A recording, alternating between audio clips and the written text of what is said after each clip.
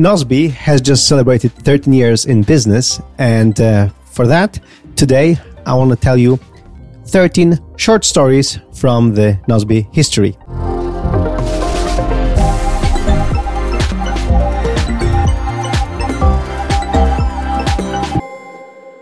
The first story, the itch to do Nozbe. I was a productivity mess. I was a very disorganized person, but I was a successful freelancer, and I just needed to get stuff done.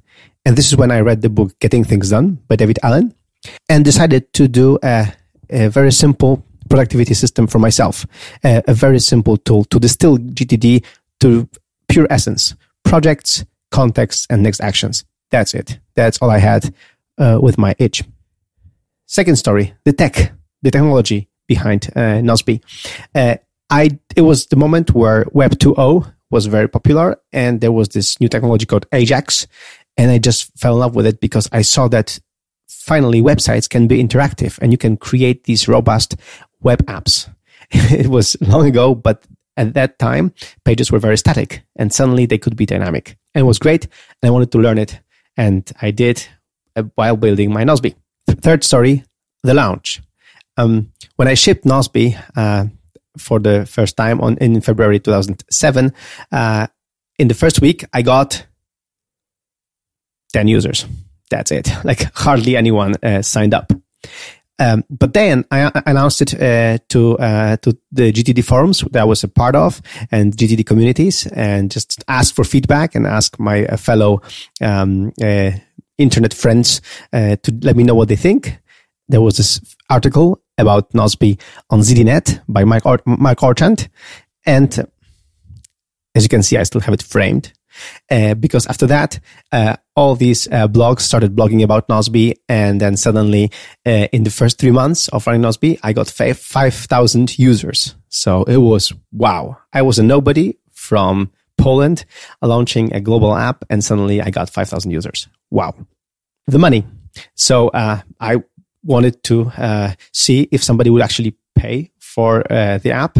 They would see the value, how much time they are saving, and then hopefully they would, pay something for a Nozbe account. But in the first months, I didn't know how to do the payment systems thing. So the users asked me to introduce premium options, to have more projects, because the first limit was 5. So I introduced a fake premium options, so we could upgrade without paying for the time being, because Nozbe was in beta.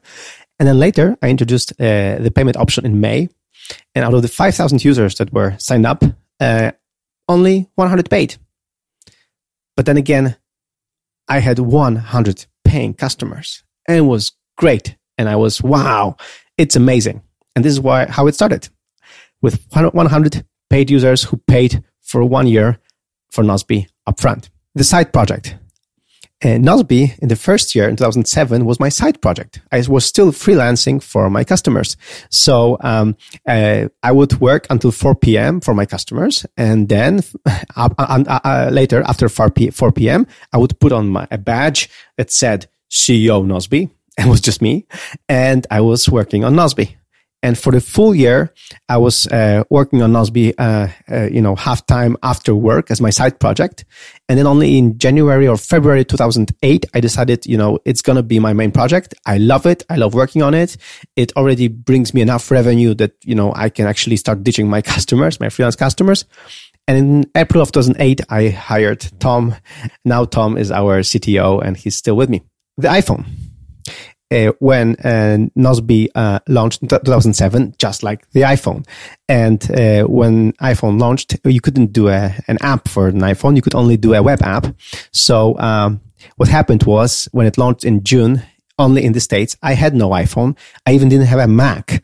But just based on what people post on the internet, based on what I read and what I could do, I created the first web app. I called it iNozbe. And within a week, the app was live, and my customers, Nozbe users who had an iPhone, were giving me feedback and telling me if it actually works on their iPhones. So it was a great story, because I couldn't see like this thing, my iNozbe on the iPhone, and I only saw that 3 months later when I went to California for a conference, and I could see Nozbe in real time on an iPhone. And then next year there was the iOS. So what happened was that you could build native apps for the iPhone, and I had no clue how to do it. I was trying to learn some Objective-C, but no, I couldn't. So what happened was I just hired some developers. They did a crappy job. The app was completely useless. So then I contacted some other developers I knew from Warsaw and from a company called Macroscope, and we had a deal that they would do a paid iPhone and iPad app and would put it on the App Store. They would charge money for the app, and then people they would keep all the revenues from the app, and I would keep the revenues from the subscriptions of Nozbe. It was a great success story because we had the iPad app on the iPad launch, which was great, and we had lots of new users seeing that Nozbe can be this productivity app that works on the iPhone, the iPad, and on the web. And in Japan, there was this book published, How to Work Creatively on the iPhone and iPad, and the first chapter is dedicated to Nozbe iOS apps and Nozbe web app. It was great. We were big in Japan. Next up, the sync. So after I saw the iPad, the iPhone in action, and we saw how the world was changing, and then my initial idea of having Nozbe as this web app for desktop had to change to something else. And then I saw this application called Wunderlist, which just launched with a suite of apps for all the platforms. I was literally blown away. I was like, wow, this is a way to go. This is the future, to have apps that sync in the cloud and have apps for all the platforms. So we had to switch gears. We had to start developing the iPhone and iPad app and the Android app in-house, the Mac app, the Windows app. This is where it all started. And now we even have an app for the watch for Nozbe. So yeah, it all started there, that when I realized, the future is to be in sync, to be completely cloud-based, and to have clients on all the platforms. The team. So initially it was just me. A year later, there was Tom. And then another year later, there was the first customer support person, Delfina. And then we were 3 for the next, I think, 3 years. And then we hired a bunch of people. Then we couldn't keep them. Then we hired some more. The whole thing started changing. And then in 2013, I believe, we had already 12 people on board. And then by 2015, we just doubled the team to more than 20 people. And we are around 22 people, I think, by now. And now we are hiring some more people, so we're growing. But it's been a ride for me personally to grow the team, to learn how to grow the team, to learn how to run a company, to start letting go of my of programming. Now they won't let me program. To let go of being the product manager, and now I'm not even a marketing person. So it's been a ride, and now I'm the CEO. I'm basically the servant. So I'm basically right now enabler for everyone else to work on Nozbe. So that's my job right now. My job is to help people, to be the ambassador of Nozbe, to be the product visionary, to see the big picture. I always say that I'm just a kind of time traveler. So I travel in time. I'm in the future, and then I'm back in the present, and just helping my team. They excel at what they do, because all of them are better than me at what they were hired to do. And my job is to stay out of the way or pave the way for them so that they can execute at the best level. So that's my job. And now the last 3 stories out of the 13 for today. The magazine. So we had the Proactive magazine.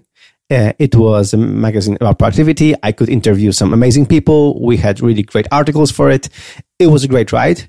From 2008 to 2016, we had to shut it down, but it's still available for free on the internet if you go to the proactivemag.com. As you know, the magazine readership and the magazine reading habits are not as they once were. So we decided to stop doing the magazine, but we still want to give you great content and great inspiration here on the Nozbe blog. Another thing that we are still doing is the podcast.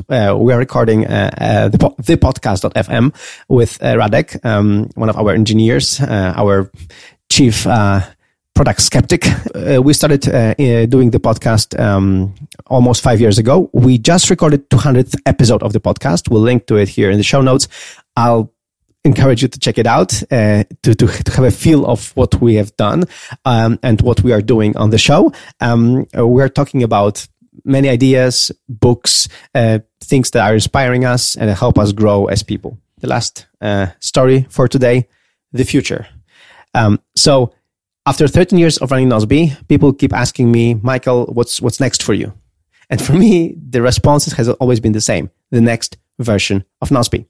So that's what the future holds for me.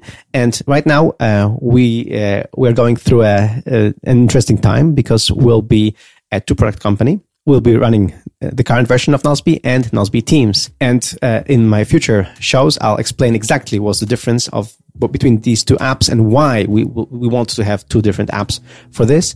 So if you're asking me about the future holds two apps right now, and the future is bright. And I'm very excited about the future. I'm very excited about working on Nozbe. And after 13 years, I'm not bored. To the contrary, I'm just excited and happy. And I love what I'm doing. I love people I'm doing it with, and you, our Nozbe customers, who I'm doing it for. So it's been a great ride. I love these 13 years. And hopefully we'll have another 13 or more years ahead of us. So there it is, the first episode of Michael's Team Productivity Show. I want to record more of these, both on YouTube as a vlog and as a podcast. So make sure to subscribe and to let me know if you like the show. Let me know in the comments what you want to hear, what you don't want to hear, how you like it, and I'll try to oblige. Remember, it was brought to you by Nozbe Teams, which is right now in beta and will launch in March. P.S. After each episode of Michael's Team Productivity Show, I want to have a QA segment to make sure that I can answer your questions. So if you have any questions to me about productivity, team productivity, Nozbe, iPad only, working on the iPad, no office because we're all remote, anything that's relevant that you think I can give you some value, some answer, ask me below in the comments, and also on our Facebook group that we have, and I'll try to oblige and answer your questions in the future shows.